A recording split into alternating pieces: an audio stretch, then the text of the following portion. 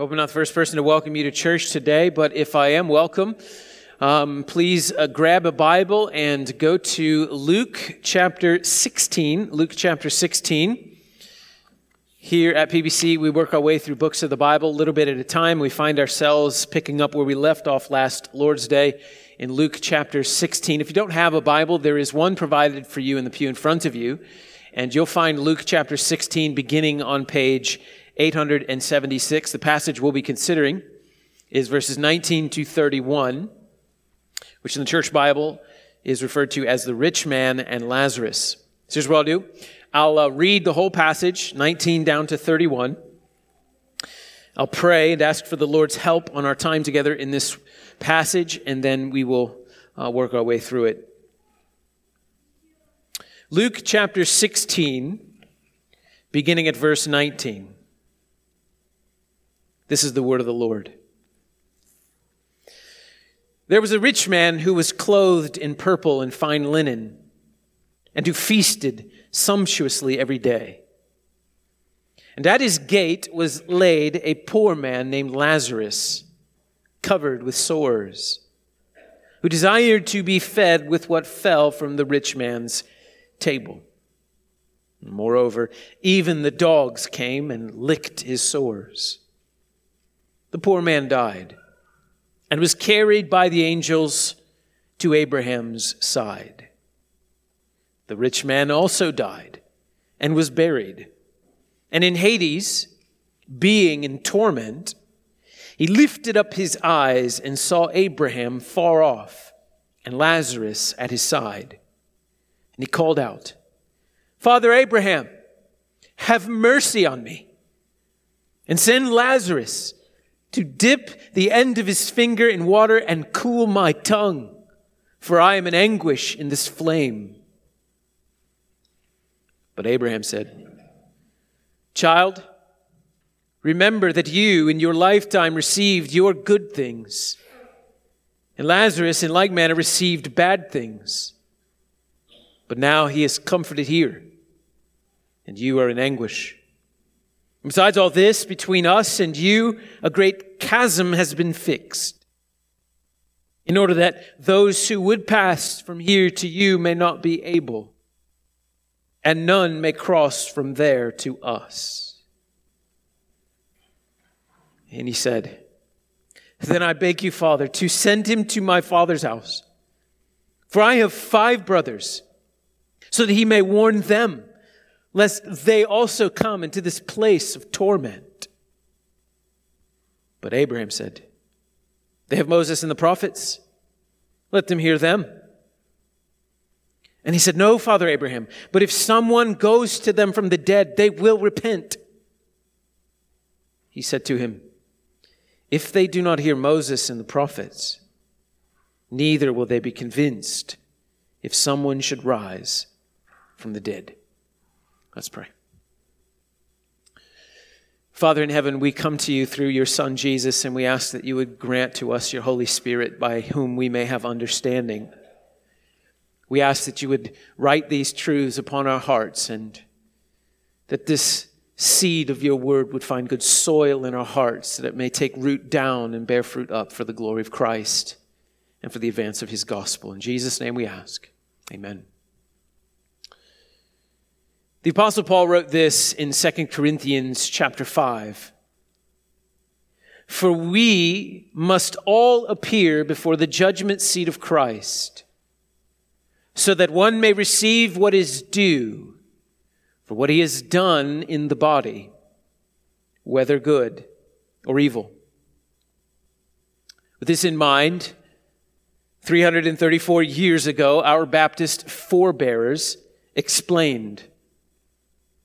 They wrote, "God appointed a day wherein he would judge the world in righteousness by Jesus Christ. All persons that lived upon the earth shall appear before the tribunal of Christ and give an account of the thoughts, words, and deeds, and receive according to what they have done in the body, whether good or evil." They go on. "The righteous will go on into everlasting life, and receive that fullness of joy and glory with everlasting rewards in the presence of the Lord. But the wicked, who do not know God, who do not obey the gospel of Jesus Christ, shall be cast aside into everlasting torments, punished with everlasting destruction from the presence of the Lord, from his glory and his power. They go on even further. The day of judgment is unknown to men, that they may shake off all carnal security and always be watchful, because they know not at what hour the Lord may come, and may ever be prepared to say, "Come, Lord Jesus, come quickly." Amen. With all that is going on in the world today, there's a lot of talk about the end, about when Jesus comes back, the second coming of Jesus Christ. Not all of it is true, to be sure. Not all of it is even helpful. But it is understandable. Because sorrows, whatever their origin, and disruptions, whatever their origin, have a way of disaffecting us from what those old Baptists called carnal security, or security in the things of this world. In fact, on Thursday, I was hanging out with a pastor friend of mine, and I just asked him how he was doing, and the quick answer from him was, "Just want Jesus to come back." Me too, brother. Me too. Well, we pick up where we left off last week in another parable from the Lord Jesus, another story that Jesus told to communicate a lesson. And let us remember that Jesus is speaking to the Pharisees, these clean-cut religious elites who Luke says were lovers of money, who Jesus says sought to justify themselves before men. Now, we all know that the Pharisees were no fans of Jesus Christ. They grumbled at him that he received sinners and ate with them. They ridiculed him for exposing their own hypocrisies. Externally, the Pharisees appeared to be devoted to God, but as we know from the witness of Scripture, their hearts were far from God. One clear window into the true state of one's heart is how one uses money and possessions. So the Lord in Luke 16 continues to talk about money and possessions. The Lord often spoke of money and possessions. And Jesus' view, the biblical view of riches, is not a simplistic view. It's a sophisticated view. It's a nuanced view. It's a careful view. The Bible teaches that money and possessions are neither good nor bad. They're tools and they're tells. They're tools to be leveraged for the kingdom of God and the purposes of God.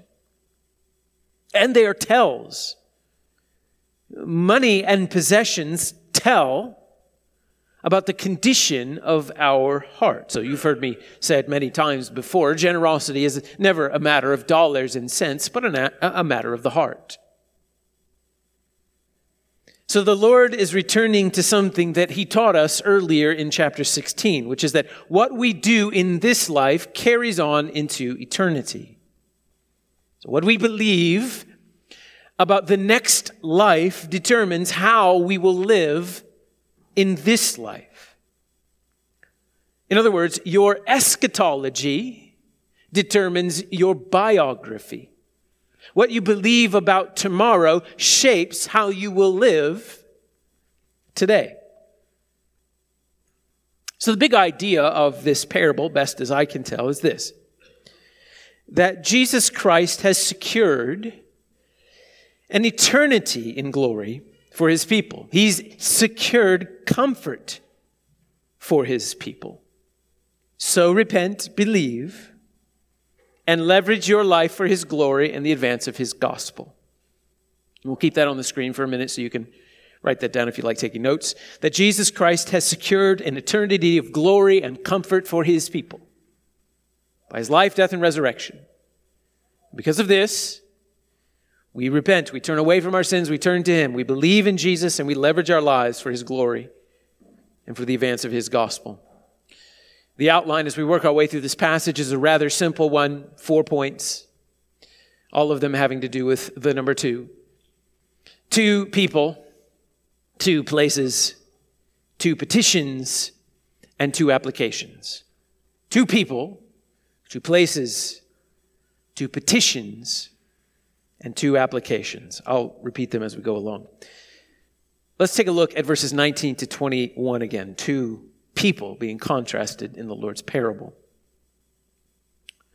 There was a rich man who was clothed in purple and fine linen, and who feasted sumptuously every day. And at his gate was laid a poor man named Lazarus, who was covered in sores, who desired to be fed with what fell from the rich man's table. Moreover, even the dogs came and licked his sores. Now, some have questioned whether or not this is a parable, because it doesn't seem to follow the same structure that many of the Lord's parables. For example, this is the only parable the Lord told that he gave someone a personal name. But as we will see, there's a reason why he gave the poor man the name Lazarus. This is a parable. And in this parable, 2 people are contrasted. The rich man contrasted with the poor man. The Lord describes the rich man as clothed in purple and fine linen. He's eating like a king. Purple clothes were very expensive clothes in Jesus' day because the process of dyeing something purple was very laborious and cost a lot of money. And this is why this color, purple, was then associated with prestige and royalty. The fine linen that Jesus describes here is actually a reference to the man's underwear. He had his undies imported from Egypt. He ate only the best foods. So I imagine him with a personal chef who cooks with only the best ingredients, locally sourced, non-GMO ingredients. And this man feasts like a king sumptuously every day.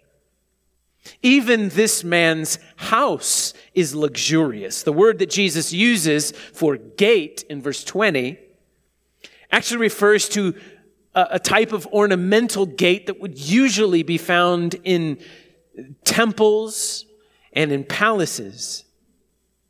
So this man lives in a gated mansion with designer clothes, designer undies, eating the finest foods.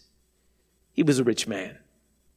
And at his expensive gate, there was laid a poor man whom Jesus names Lazarus. Now, this is not Lazarus that was raised from the dead in John's gospel. They have the same name, and the reason that they have the same name actually is rather important to the parable. The Greek iteration of a Hebrew word, Hebrew name. So Lazarus is the Greek iteration of a Hebrew name, which means God helps. And so this man's name is reflective of this man's story. There is no social welfare program for the poor in Jesus' day. No social welfare program for the sick in Jesus' day. The only way that a poor person, a sick person, could get along would be through the generosity of rich people. And so someone lays this man Lazarus at the rich man's gate. He can't even bring himself there. He has to be laid there. And the clear message to the rich man is, this man needs your help. He needs your pity. He will not live long without one of those things.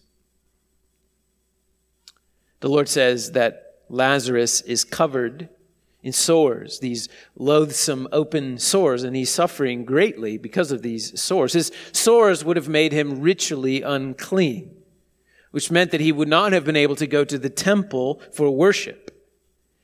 In those days, many people believed that in order for Messiah to come, God's people needed to be holy and be righteous and keep the Torah.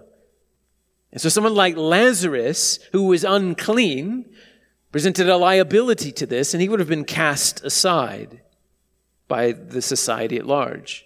And they believed that poverty and sickness were simply the result of one's own sin. It was a punishment from God.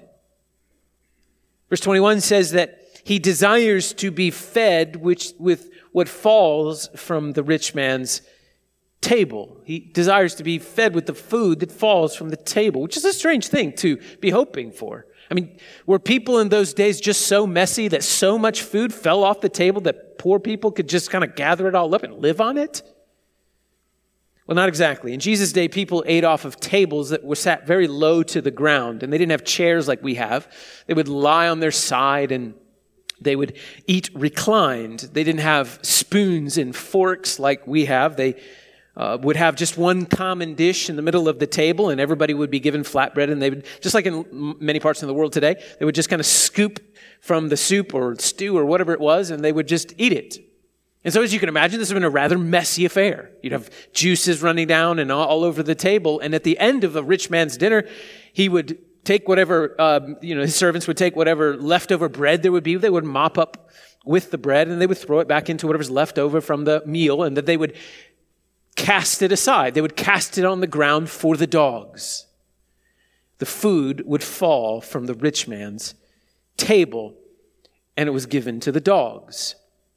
Now, don't think, whenever you read the scriptures, don't think dog like your Yorkshire Terrier at home.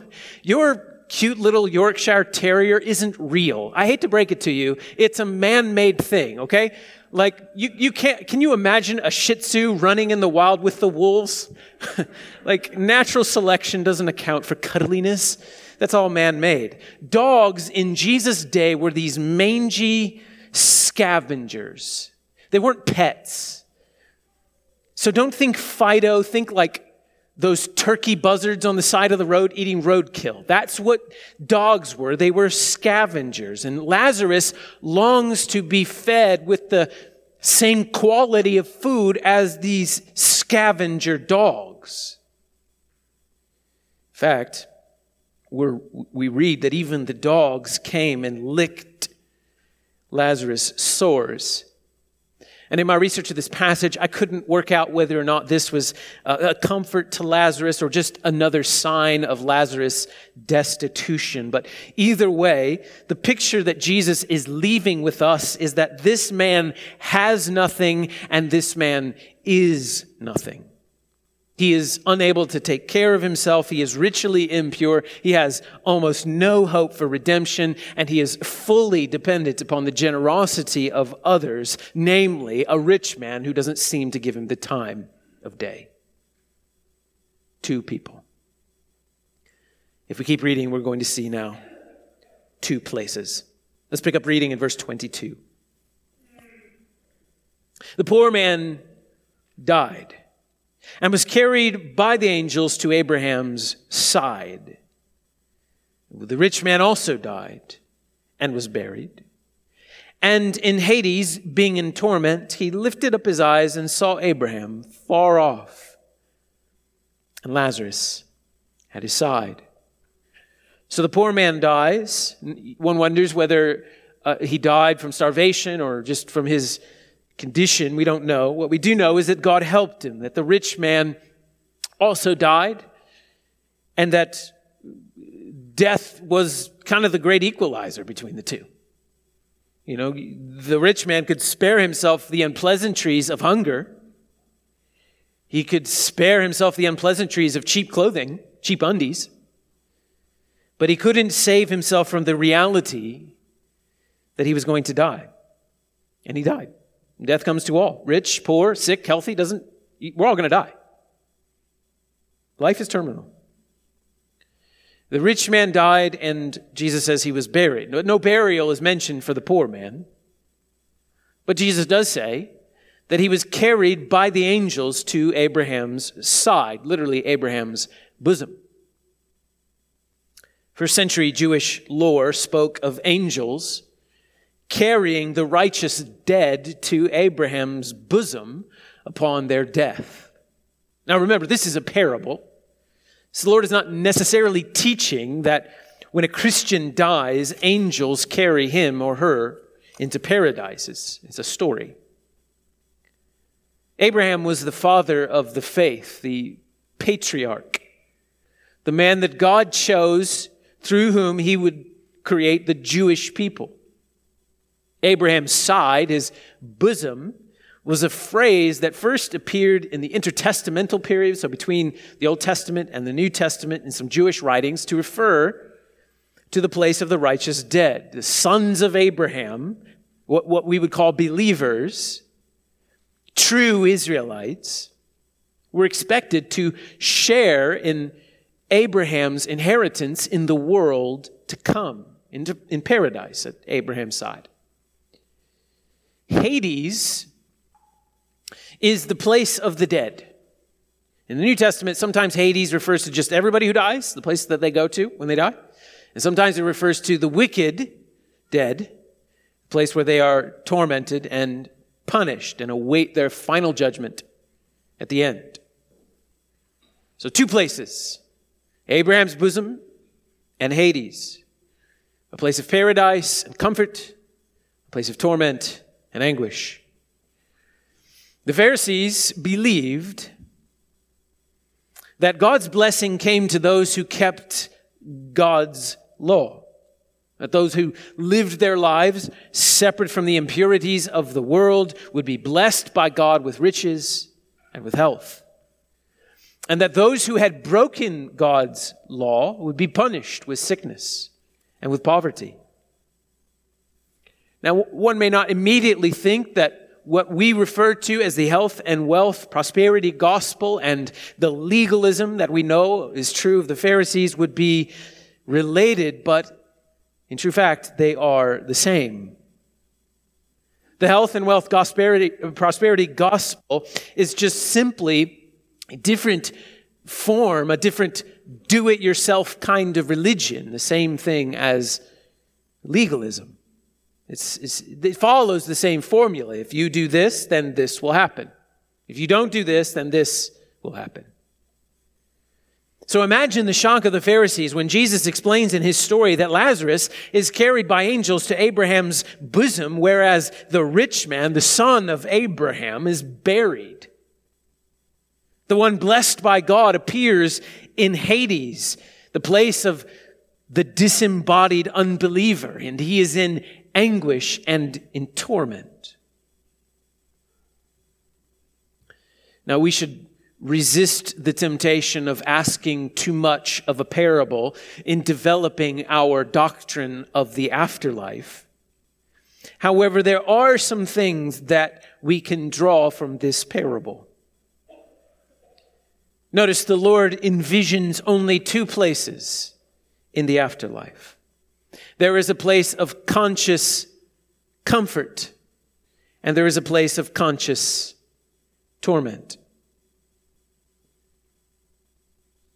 Friends, hell is real, and you really don't want to go there.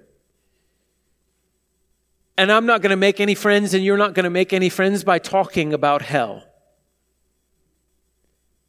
But the fact is, almost everything that we know about hell came from the mouth of Jesus himself. That no one talked about hell in the Bible more than the Lord Jesus Christ himself.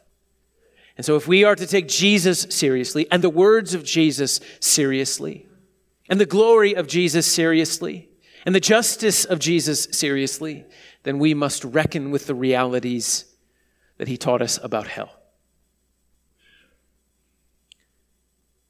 Also, the Bible teaches that what we do with Jesus Christ in this life determines where we will spend the next life, in one of those two places.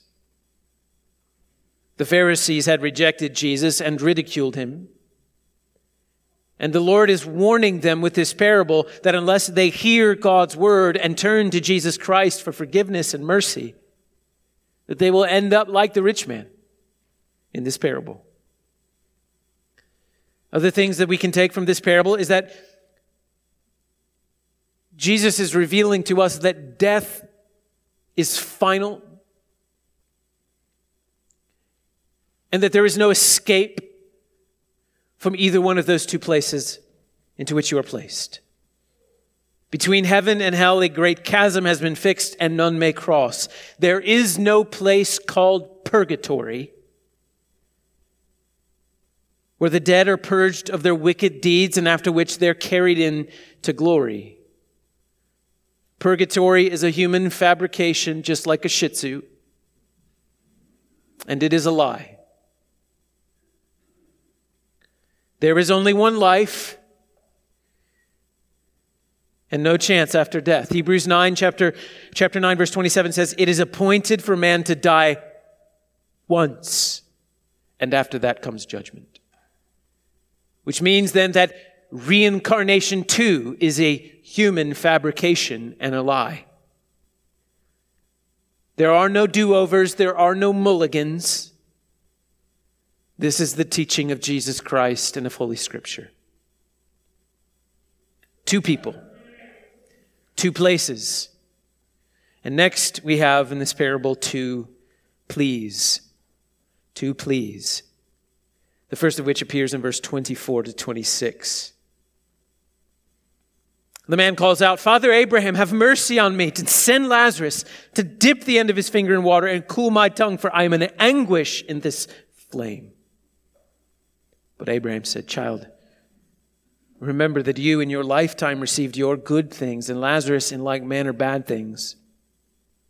But now he is comforted here, and you are in anguish. And besides all this, between us and you, a great chasm has been fixed, in order that those who would pass from here to you may not be able, and none may cross from there to us." The rich man calls out to Abraham, calls him father. Yet he's separated from him. He sees Abraham far off.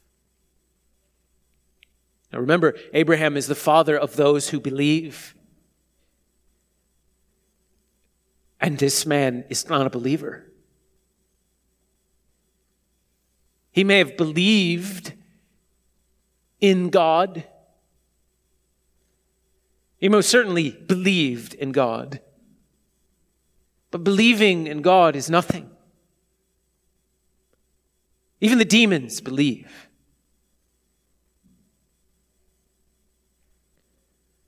But of course, we can't know his heart. Maybe he was a good person. But remember that money and possessions are like a window into the heart. This man's spiritual condition is revealed by his treatment of Lazarus. His money told on him. You understand that the two great commandments run together. Love the Lord your God with all your heart, soul, mind, and strength. And love your neighbor as yourself. They run together. The second flows out from the first. Since the rich man could not find it in his heart to show love for Lazarus, we know he had no love for God. Does that sound overly simplistic? We'll take it up with the Apostle John. 1 John chapter 3, verse 17. "If anyone has the world's goods and sees his brother in need, yet closes his heart against him, how does God's love abide in him?" So the rich man saw Lazarus, but because he didn't love God, he didn't love his neighbor. We know that the rich man saw Lazarus. He recognized Lazarus at Abraham's side. And he pleads with Abraham, "Send Lazarus to me. Send him to relieve me. I'm suffering. Send Lazarus to help." How many times had this man walked through his own gates, past the monuments to his own riches, and ignored the poor man who had been laid there? How many times had he looked with disdain upon this man with his loathsome sores? How many times had he ignored his appeal for mercy? And now it is the rich man who suffers and Lazarus who is comforted. But notice, the rich man is asking for relief, not for forgiveness. There's no mention of sorrow or grief over his sin. There's no conviction. There's no repentance. The rich man never once acknowledges his sin. He was blind to his sin in his life. He is blind to his sin in eternity. And Abraham rejects the rich man's plea. Lazarus can't bring you relief. You lived your life with no thought for the next. You cared only for your own pleasures and your own comforts. And there will be no relief from your anguish. The first plea is shot down. The second plea, verse 27. And then he said, "Then I beg you, Father, send Lazarus to my father's house. I have 5 brothers, that he may warn them. For they also, I don't want them to come into this place of torment." But Abraham said, "They have Moses and the prophets. Let them hear them." And he said, "No, Father Abraham, but if someone goes to them from the dead, they will repent." And he said to him, "If they do not hear Moses and the prophets, neither will they be convinced if someone should rise from the dead. Send Lazarus to my brothers," because apparently this rich man's brothers were like him, giving no thought to the afterlife, no thought for eternity. Send Lazarus, give them a warning. And Abraham's answer is shocking, but I think profoundly instructive. Abraham says, they have Moses and the prophets. Let them listen. Moses and the prophets is, as you know, a reference to the Bible. Abraham saying, your brothers have the Bible. They have the Tanakh, the law and the prophets. If they listen to the law and the prophets, they'll be convicted of their sin and they'll turn to the Savior and they'll be forgiven and they'll be saved. Paul said the same thing to young pastor Timothy. In 2 Timothy, he said, "From childhood you have been acquainted with the sacred writings, the law and the prophets."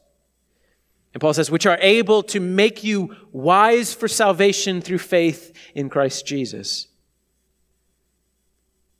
It's what his brothers needed. It's what his brothers had. The law and the prophets. If they listen, they'll find the Savior. They'll find forgiveness. They'll find mercy. Well, the rich man disagreed. "No, Father Abraham, they need more. They need more signs. They need more evidence. They need a miracle." Well, they do need a miracle. But it's not the same kind of miracle that the man's thinking. So he says, send someone back from the dead to tell them. They'll listen then. They'll repent.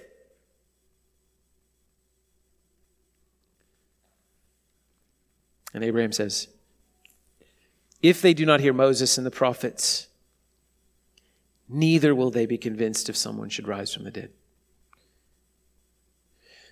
Now, coincidentally, there was a man named Lazarus who came back from the dead, who was a sign to the power of God and life everlasting. And he did come back from the dead, and he did testify to the greatness of the glory of the grace of God. And guess what happened to those who heard him?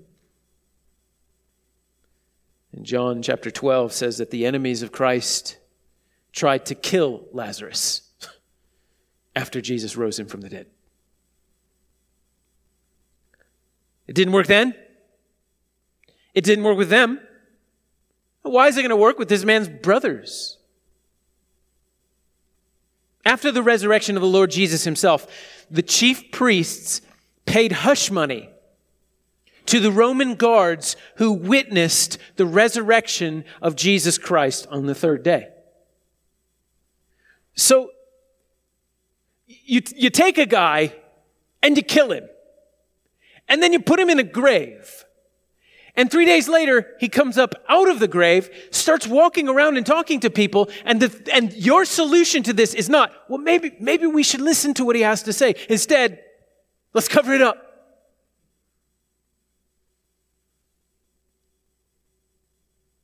I wonder if we've really considered just how hard the human heart is to the reception of the gospel apart from the miracle of the Spirit's regenerating work.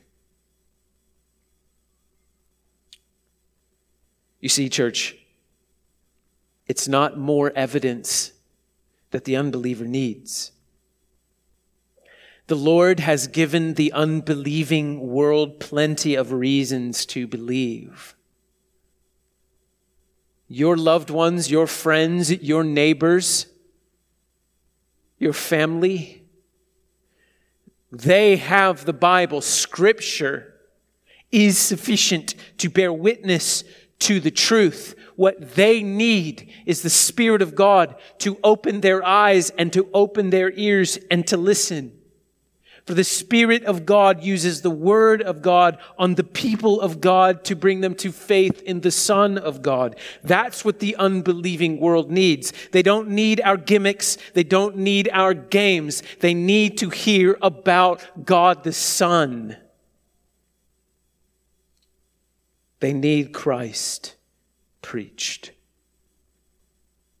So if you're here and you're not a Christian, friend, you don't need more evidence that the Bible is true and that Jesus is alive.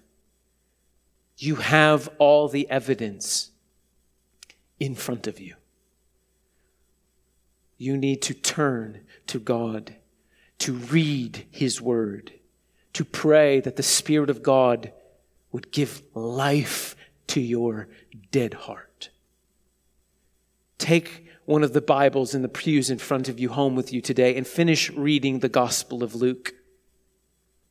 And as you're reading, pray that God the Holy Spirit would let you understand and see the glories of Christ and bring you to conviction of your sins, and then turn to Jesus Christ, repent and believe. And then come back next week and stick around and keep learning more about God the Son and His glorious grace in saving sinners from hell. Friend, you don't have to share the fate of the rich man. You can have paradise and life everlasting. Do that today. Before you leave this place, tell someone you'd like to become a Christian. 2 people.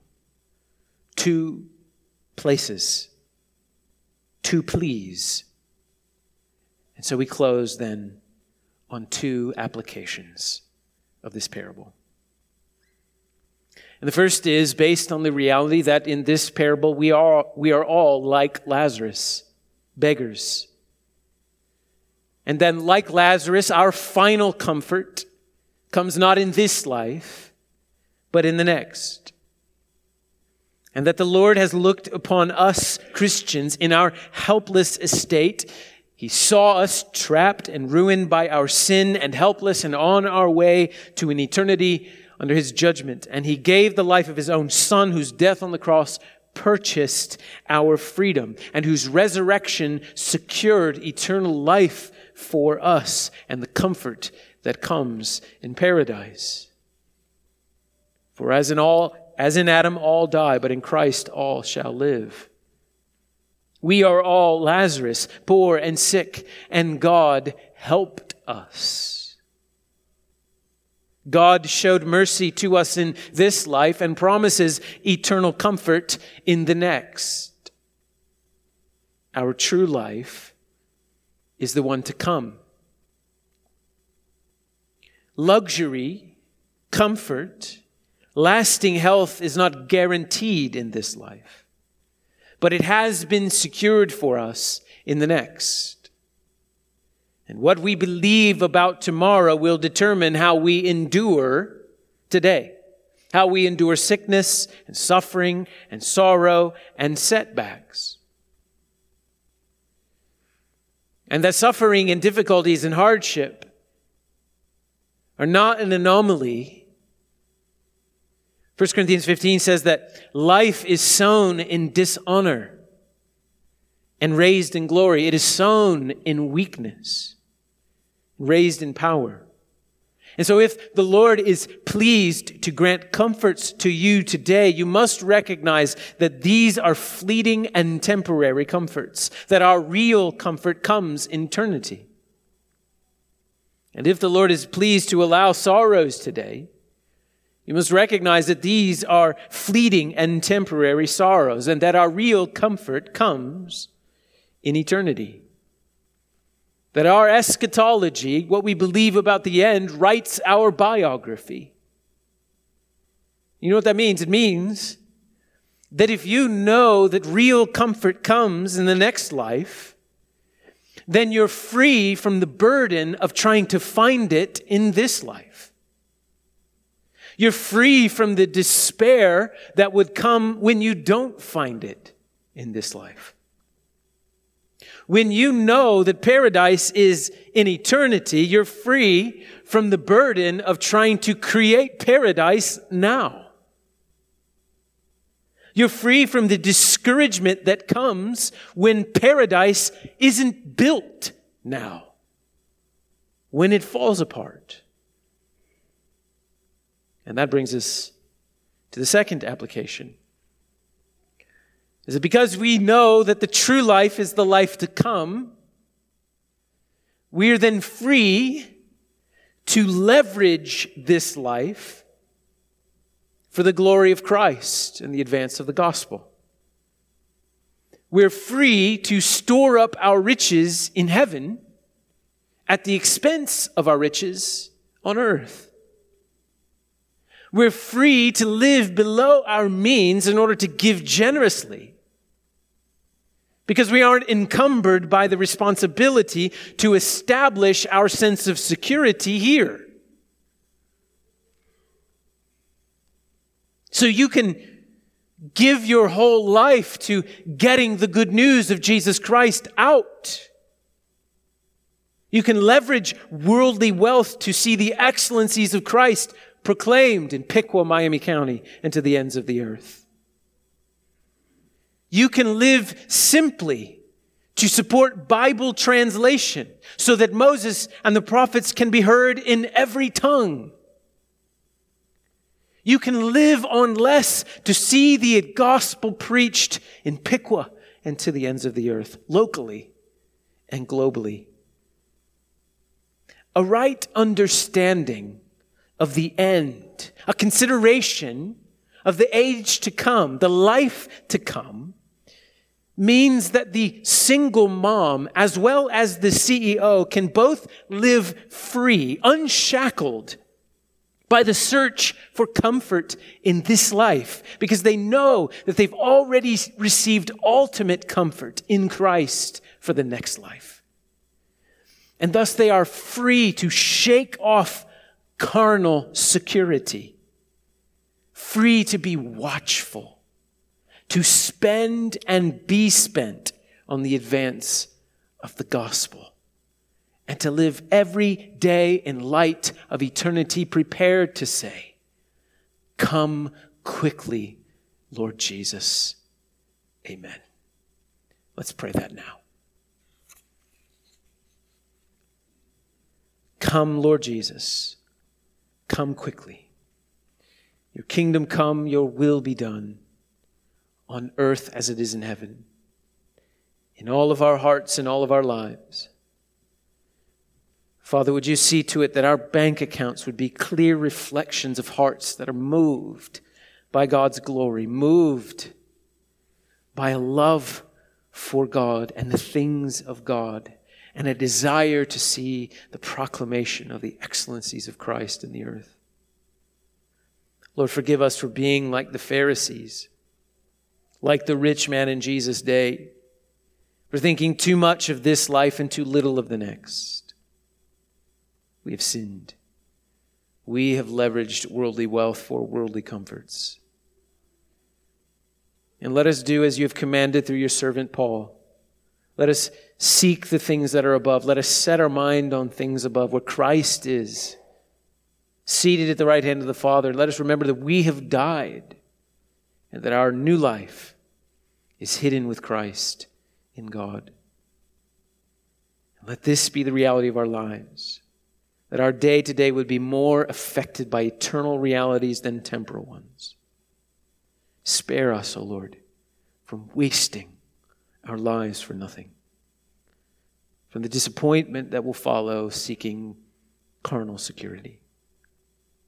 And may the proclamation of the excellencies of Christ to the ends of the earth be funded by us, prayed for by us, celebrated by us, and enjoyed by us until Christ is all. Amen. Please stand to your feet as we seek God's word for the assurance of pardon. Today's assurance of pardon comes out of Isaiah chapter 44, where we read, "I have blotted out your transgressions like a cloud, and your sins like mist. Return to me, for I have redeemed you." Please join us in one more song.